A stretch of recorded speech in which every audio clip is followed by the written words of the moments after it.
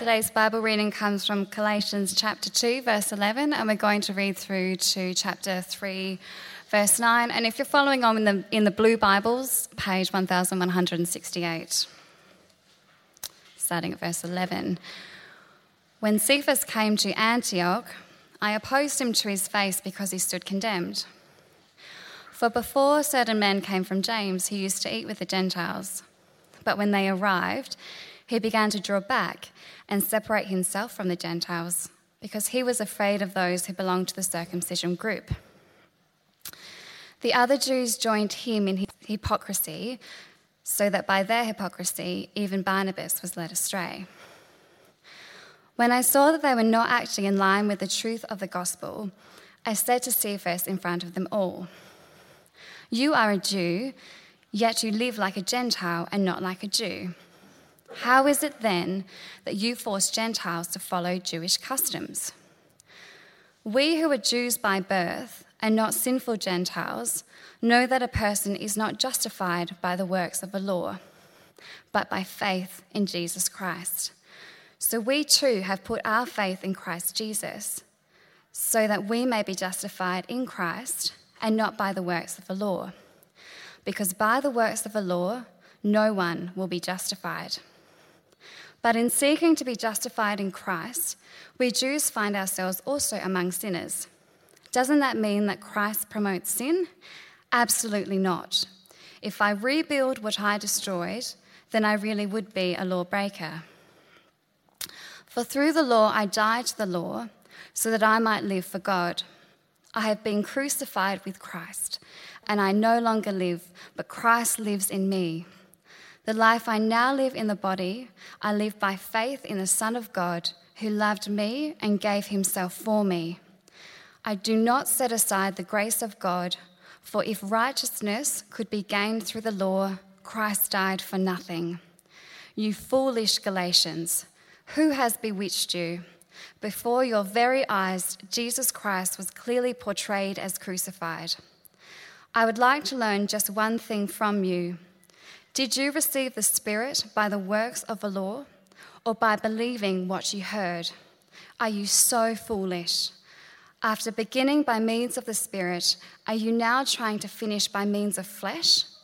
Have you experienced so much in vain, if it really was in vain? So again I ask, does God give you his Spirit and work miracles among you by the works of the law, or by your believing what you heard? So also Abraham believed, and it was credited to him as righteousness. Understand then that those who have faith are children of Abraham. Scripture foresaw that God would justify the Gentiles by faith and announce the gospel in advance to Abraham. All nations will be blessed through you. So those who rely on faith are blessed along with Abraham, the man of faith." Well, thanks very much, Leah, and good morning, everyone. If we haven't met, my name is Matt, and it's great to have you with us here this morning. It's always great to see our regulars back with us as this new school term gets underway for many of our households. We are in week 2 of a 6-week series on the Apostle Paul's letter to the Galatians. And if you missed last week, I'd recommend catching up online, as the first sermon in the series often sets the course a little bit, and it was certainly one we got plenty of encouraging feedback on. After wrestling with this passage, though, for most of this week, I want to be the first one to say up front, it's a bit of a tricky one, and there's lots of stuff going on. But also it's tricky in terms of its application to us. I think always, once you've got your head around a certain part of the Bible, whether it be a chapter or a few verses, I think all of us need to ask the question, well, so what for us? How does this passage apply? I often think in 2 categories. How does this passage apply corporately to us as a church, and how does it apply to me personally? As a preacher, when I find a passage hard to apply, I often have to listen to a sermon or 2, or in this week even 3, from some people I really look up to for some inspiration. And unusually this week, it didn't really remedy this situation much for me. I felt like the applications might have been just a little bit of a stretch. They weren't untrue in any way, but I thought it didn't really cut where the passage seemed to be going. So after more prayer, and you might have seen the request for prayer in the weekly update on Thursday, you always know what's happening in my week when you see that tacked on to the weekly email, the thought came to me on something that I read in a book on preaching many years ago. Now, this is not a rule by any stretch, but it's just a helpful way to think about application for us when you're seeking to apply a passage. The author said it's good to look for three types of applications from a passage. Firstly, to ask, are there any possible applications you can see? And by possible, I think things that this passage reminds us of, that are helpful to think of, flowing out of the passage, but perhaps not the main point of where it's going. The second one is to think, are there any necessary applications? Because there always, I would say, there always is a necessary application of any passage to us, things that must be stated once discovered with as much confidence and passion as you can muster. And thirdly, are there any impossible applications in this passage that need to be refuted?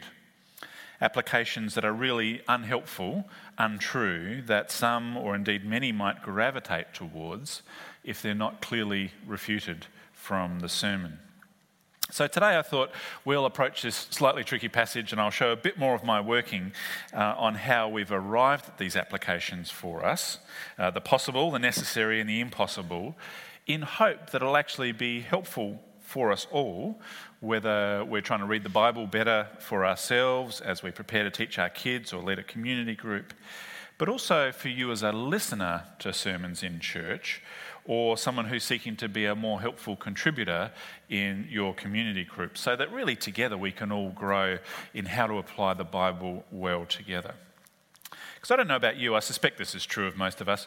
I really dislike sermons or studies where you feel like it's been just a long slog of a Bible commentary with just a few points of reflection tacked on the end. I think application that kind of cuts with the grain, sort of the necessary application of the passage, is really where it's at. I think it's sometimes helpful to consider the possible applications in a very open way, acknowledging they're dealing just with the possible. But also sometimes when you come across it, thinking through what the impossible application of this passage is, and to spend time thinking why it's such a bad application is a great thing to do. So that's how we'll approach it today. And as always, it'd be great to have your Bibles open in front of you. And if you've got the blue ones there, we're on page 1168. And like always, we have a bit of work to do first, understanding what's going on before we can apply this to us. There's room to take notes in your leaflets if that's helpful for you, and you'll see I've broken up there the passage into three sections today. The first is verses 11 to 14 of chapter 2. So as you're flicking there, I'll just remind you where we're at. Last week we saw that there is one true gospel, the good news of Jesus that is not from this world, it is God-given, revealed by God and confirmed by all the apostles, that Jesus gave himself for our sins, chapter 1 verse 4, to rescue us from this present evil age according to God's will. God the Father who raised Jesus from the dead, to whom be all glory and honour and praise.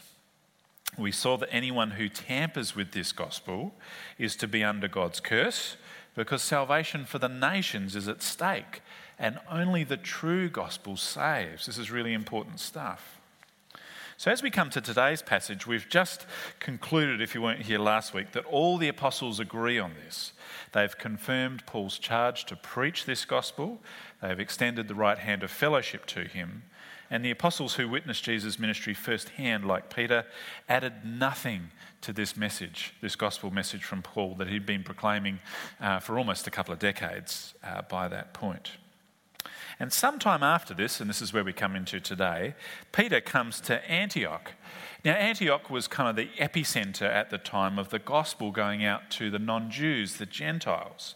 It's actually the place we're told in the book of Acts that Christians first kind of got that name. Followers of Jesus were first called Christians. Such kind of was its kind of epicenter nature. And as Peter came there, you can imagine Peter, this great pillar, upon this rock I will build my church, Jesus to Peter, comes down to see what's going on in Antioch here. He engaged with these new believers. They shared meals together. They may have included communion at points too. And all was well. But, as we read in today's passage, when certain men came from kind of home base, the Jerusalem church, who we are told the content of what they were teaching in Acts 15 verse 1 if you're taking notes, but I'll read it to you. They were teaching the believers that unless you are circumcised, according to the custom taught by Moses, you cannot be saved. We're told that Peter withdrew and began to separate himself from the Gentiles because, verse 12, he was afraid of those who belonged to the circumcision group. Now, that would make an interesting fifth night on our life series as people work out who Jesus is and want to give their lives to him. If that was the case, if we held to this teaching, and I thought it was, of course, a long dead teaching that didn't really apply to us, but as is always the case, someone found out in community group this week there is a group on the internet you can find who do teach you need to follow Jesus and then for the guys to be circumcised. Let's move on. Now, to zoom out for a little context, the Jews up until this point in up until Jesus' life, death and resurrection, had been living under the Old Testament law, a law that regulated daily life and had many facets to it, and we'll look more at its function amongst the Jews next week.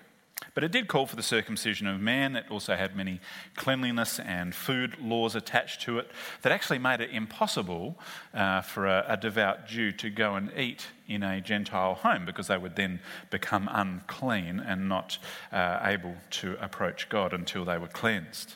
And there were many feasts and special days to observe too. These are all things that are pointed out to us in Galatians.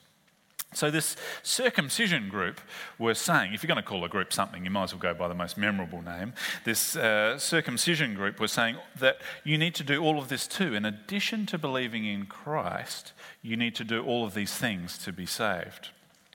Now, given we've just seen that all the apostles, including Peter, had all confirmed Paul's gospel about Jesus, which didn't include any of this, that Paul's gospel was complete, they added nothing to his message. This is a gross distortion of the gospel. It's false teaching.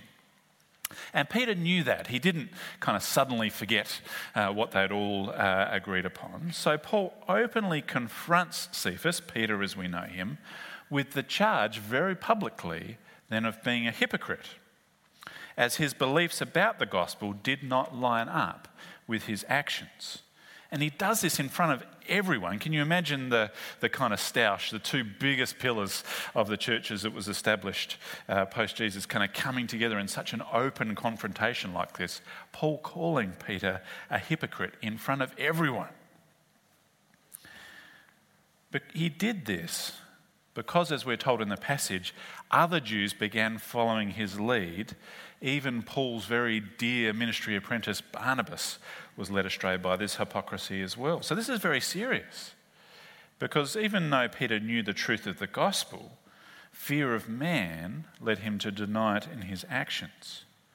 Because even if he said in private, you don't really need to be circumcised and follow the food laws and mark the festivals, by withdrawing from eating with the Gentiles, he's in essence saying, you are not acceptable to us, and by extension, if you can't fellowship with us, clearly you're not acceptable to God either. I don't think anyone could logically hold the position that, you're acceptable to God, but not to us. That's clearly not going on here. So his actions are denying an important truth of the gospel.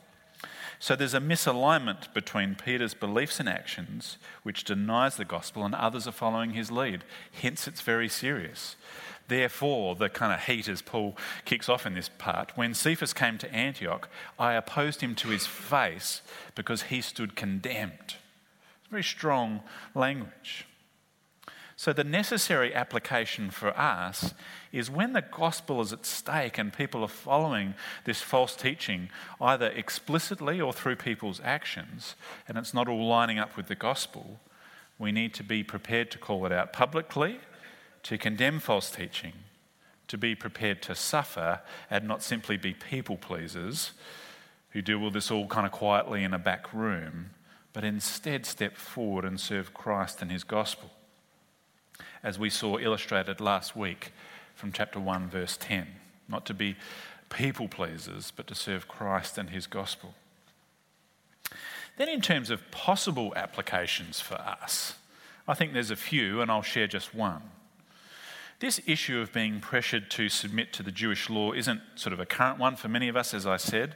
So in many ways, this is kind of a unique situation at the time, hence why this falls into the category of a helpful possible application.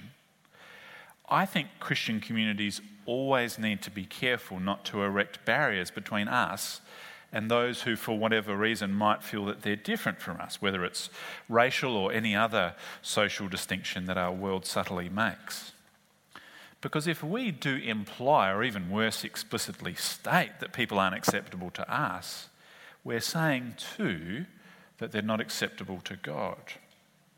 So we are a church of a certain dominant demographic. We're largely Anglo. We have a higher percentage of people than the general population who've been university educated. We kind of dress in a certain way. There's a certain vibe you get when you walk in here. And none of those things are inherently bad. But we do need to be careful not to unwittingly exclude anyone. I heard of a testimony given in another Trinity Network church in recent weeks from a guy who became a Christian and then started looking for a church. I don't know the details of how he became a Christian. God was obviously at work in his life. But he was a former hardcore drug addict, loads of tattoos, and for many reasons might stand out from us if he was sitting here in church today, and also the Trinity Church that he attends now. And in a loving way, and with his permission, when he was sharing his testimony up front at church, he was asked, well, do you feel uncomfortable here, and why did you decide to join us? His answer was that after becoming a Christian, he looked around for churches for about 6 months. And at the end of each service, he'd duck outside quickly for a ciggy. And without fail, he would see someone approaching him who would come up and ask him to stop smoking, and then he really should give it up because it's so bad for your health, clearly.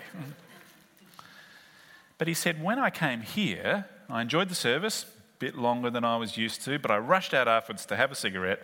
A couple of guys are approaching. I thought, I know how this is going to end. But to his surprise, they just started talking to him. They were interested in him as a person, and they welcomed him. So he stayed, and he's now a much-loved person in that church now, expressing his love for Jesus and for his church family in many ways others never would have thought of, for the great glory of God. Now that's a positive example, but I wonder how often those kind of stories end differently and we just never hear of them because people come, they don't feel they can be part of the place, so they don't stay. I was sorely tempted to call this sermon Passive Smoking for the Gospel to make the point. But I don't think it's good practice to name sermons after possible applications, hence a different name. Because I don't think this is the necessary application of the passage, drawing from exactly where it's going. I think it's more of a side one, helping, hence a different sermon title. But I think it's a possible one for us to think through and reflect on together. Before we move on then to the next part of the passage, I just want to point out something from Peter's writings at this point, given this is probably one of the biggest stoushes between the two leading apostles that we have in the New Testament. I just want to take you quickly to 2 Peter 3, and it'll come up on screen. Thanks, Marcel. 2 Peter 3, verses 15 and 16. I'll just read it to you. We're after sort of explaining the gospel. 2 Peter 3 is one of Peter's last writings towards the end of his life, where he writes, bear in mind that our Lord's patience, it means, Lord's patience in sending Jesus back, means salvation. Just as our dear brother Paul also wrote you with the wisdom that God gave him. He writes the same way in all of his letters, speaking in them of these matters. His letters contain some things that are hard to understand, which the ignorant and unstable people distort, as they do the other scriptures, to their own destruction. Now, I raise that to point out two things. that even after one of the biggest, most public, most serious confrontations in all of the New Testament between Peter and Paul, these two great pillars of the church, Peter at the end of his life refers to Paul as his dear brother. It's a great model to follow that everyone who is wise should appreciate. That when we get corrected, when we've gone in some way wrong and someone puts us back on track, they are a dear brother or sister in Christ for us. That should be true for small matters, but Peter here is illustrating it on a big matter of being called out publicly for denying the gospel in his actions. That's a great example of humility and gospel conviction from Peter. Another possible application for us. But second point to note, Peter says he finds some of Paul's writings hard to grasp, which is an excellent segue into our next section, which I think is particularly tricky. Verses 15 to 21 of chapter 2. And you can ask all your tricky questions on bits I don't cover via SMS. 9 o'clock I've already done so, and we'll answer them just after the sermon. I think amongst all the tricky things, what is abundantly clear from this section, even to the casual reader, is Paul is saying we are justified before God only by faith in Jesus. You cannot be justified before God by an adherence to the Old Testament law. 3 times he states it in verses 15 and 16, and once more in verse 21. We are only justified through faith in Jesus Christ. The term justified is at its core a legal term. It's the opposite of condemnation that comes from being declared guilty for something. So to be justified then, the opposite of that, is to be declared not guilty, innocent, or righteous. Now those titles we are not deserving of. And actually before God we're ill-deserving of that title because of our sin. But as an act of great kindness and grace from God, through Jesus' death on the cross for us, God puts a sinner right with himself, not only pardoning or acquitting us, but accepting us and actually treating us as righteous, as John Stott puts it. This justification by faith in Jesus is at the core of the gospel of Jesus. This passage here shows us how important this was to Paul. It is great news for our whole world that there's a level playing field for every person on the planet. Anyone who, upon hearing this gospel message and placing their trust and faith in Jesus, can be justified, declared innocent, not guilty, righteous before God through faith in Jesus. What's the impossible application of this, however? Well, I think I come across it all the time, and it needs to be clearly refuted. And it's the idea that if I'm justified by faith in Christ alone, it then doesn't matter how I live. I've got my ticket to heaven. I can live however I want. We've just been told we're justified by faith in Christ alone. I think I see it a lot in youth as they grow into young adults who sort of say to mum and dad, I've been to church, I understand Jesus, I trust in him, I just don't need anything more from God. Now I don't need to go to church, I don't need you telling me that there's more to the Christian life than that. I think another space we see it in many cases is in marriage, where sometimes it's the case where there's kind of someone who gets who Jesus is and lives for him more than their partner. And the partner's happy to come along to church occasionally, happy to nod along in sermons about justification by faith alone, but who clearly sees there to be no need whatsoever to live any differently from their unbelieving friends, neighbours and colleagues. I want to say such a thought would be absolutely abhorrent for Paul. And as such, I think it's the impossible application of this passage that needs to be clearly refuted. So let's start with verse 19, where Paul says, "For through the law I died to the law so that I might live for God." Paul knows that the law only declared him guilty. It condemned. But now that Jesus has rescued him through faith in Jesus' finished work on the cross, he now stands justified before God. And he has a whole new purpose now to live for God. He realizes that his bond to Jesus, his union with him, so intertwines him with Jesus that he can say, verse 20, I've been crucified with Christ, and I no longer live, but Christ lives in me. We do not live with the gospel plus the burden of the Old Testament law. We do not live with the legal status of justified before God by faith in Jesus, with a life that is then unchanged or indistinguishable to those who do not believe. Instead, it is the gospel of Jesus plus Jesus living in the heart of every person he has justified before God through the Holy Spirit, which is where Galatians then turns as we edge into chapter 3, setting us up for chapters 5 and 6 a little bit later on in Galatians.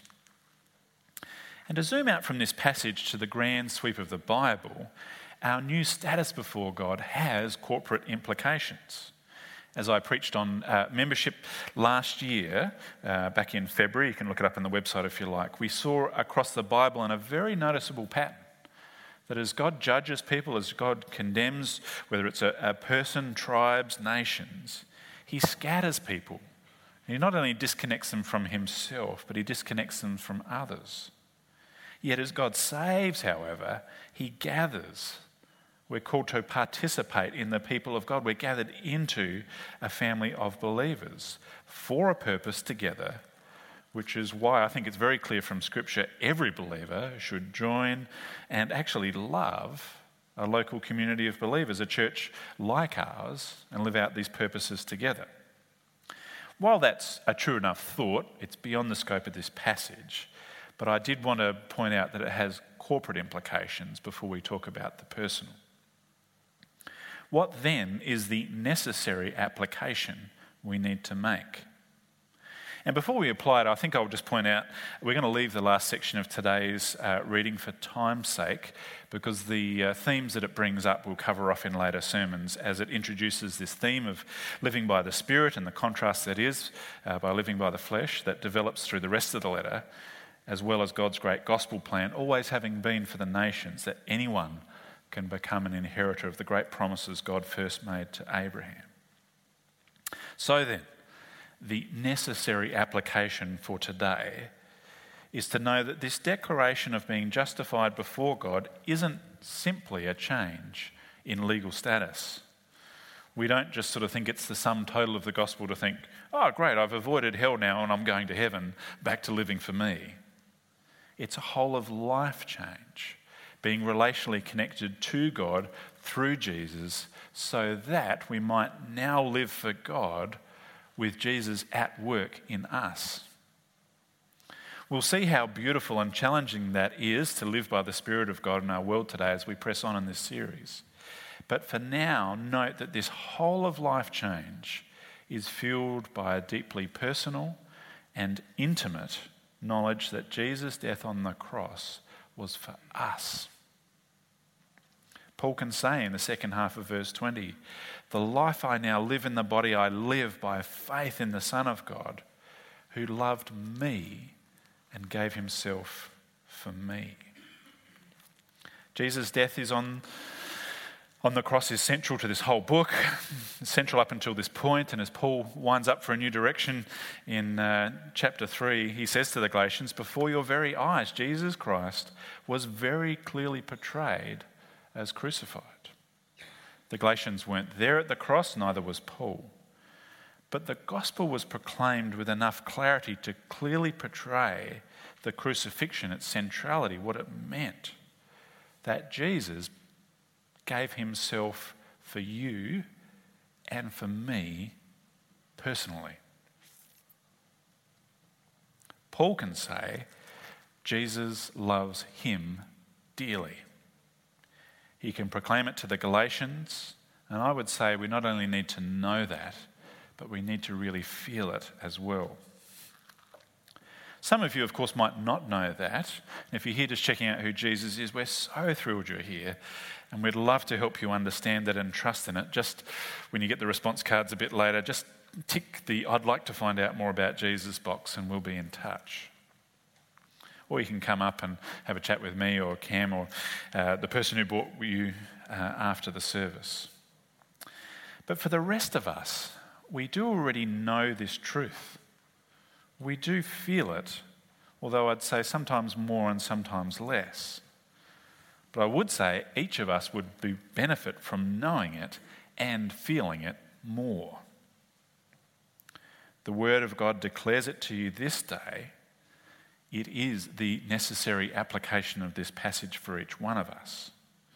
And for some, we might kind of connect with that or express it in different ways. For some, it might be the great joy of very openly singing with great passion, a well-chosen song that allows us to respond to God's word.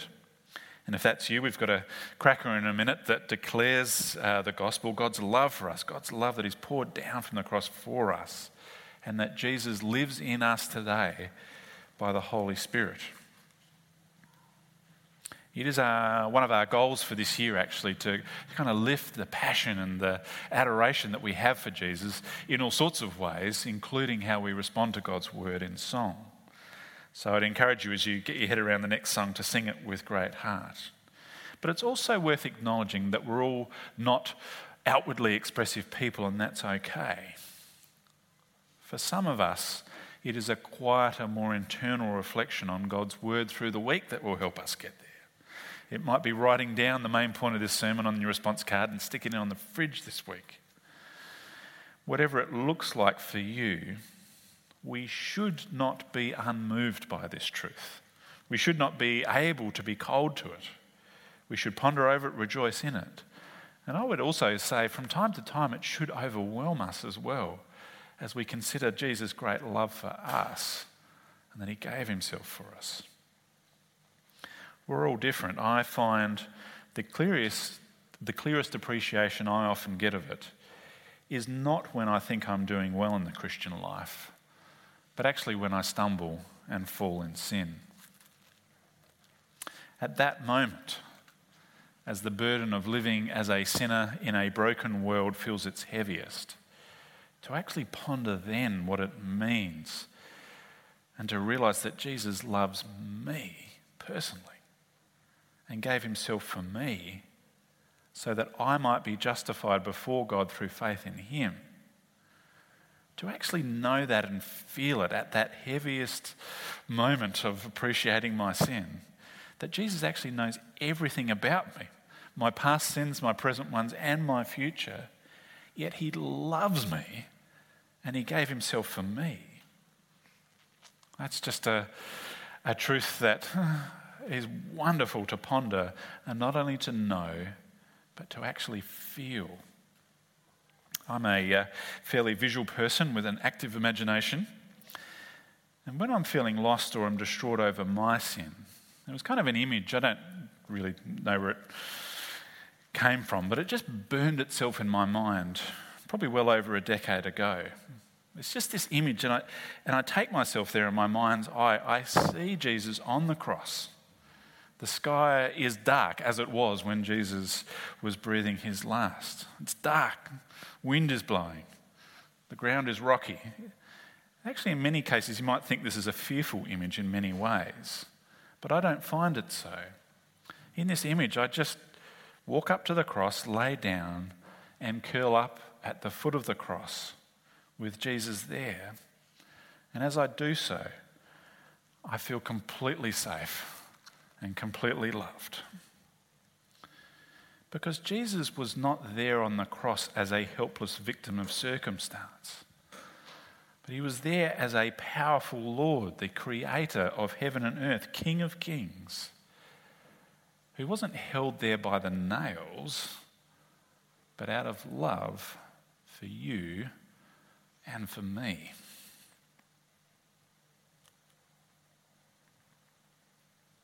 Then, after a while, the moment passes, and I think, right, now get on with living my life for God. Not as one alone who has to do it in my own strength, but as one who knows that Christ lives in me. We're going to reflect this together in song now. So I'll ask the band to come up and get set for the next song. And as they do so, I'll lead us in prayer. Dear Heavenly Father, we thank you so much for your love for us, that you might send Jesus Christ, your Son, into this world to give himself for our sins, to rescue us. That every person who hears this great good news, the gospel as we call it of Jesus, who responds in faith to you, might know and be able to say, and not actually just know, but to feel in their hearts that Jesus loves us. He knows everything about us. Yet he still loves us and gave himself for us. We pray that for each one of us, however we might appreciate this the most in the week ahead, that we might do it, and by your Holy Spirit in us, you might impress these great truths on our minds, so that we might love you in return, we might rejoice, we might praise you. We might set about once again with a clear vision of living our lives now for you, that we have indeed died to living for ourselves. We've been rescued by Christ so that we might now live wholeheartedly for you. Please help us to do so as a church community. Please help us to do so personally. And whether we simply want to listen to the words up on screen or sing with great heart now, please impress these great truths on our minds, that we can sing that your love poured down on us from Jesus at the cross, and that he lives in us today by the power of the Holy Spirit for your glory. We ask all of this in Jesus' precious and very powerful name. Amen.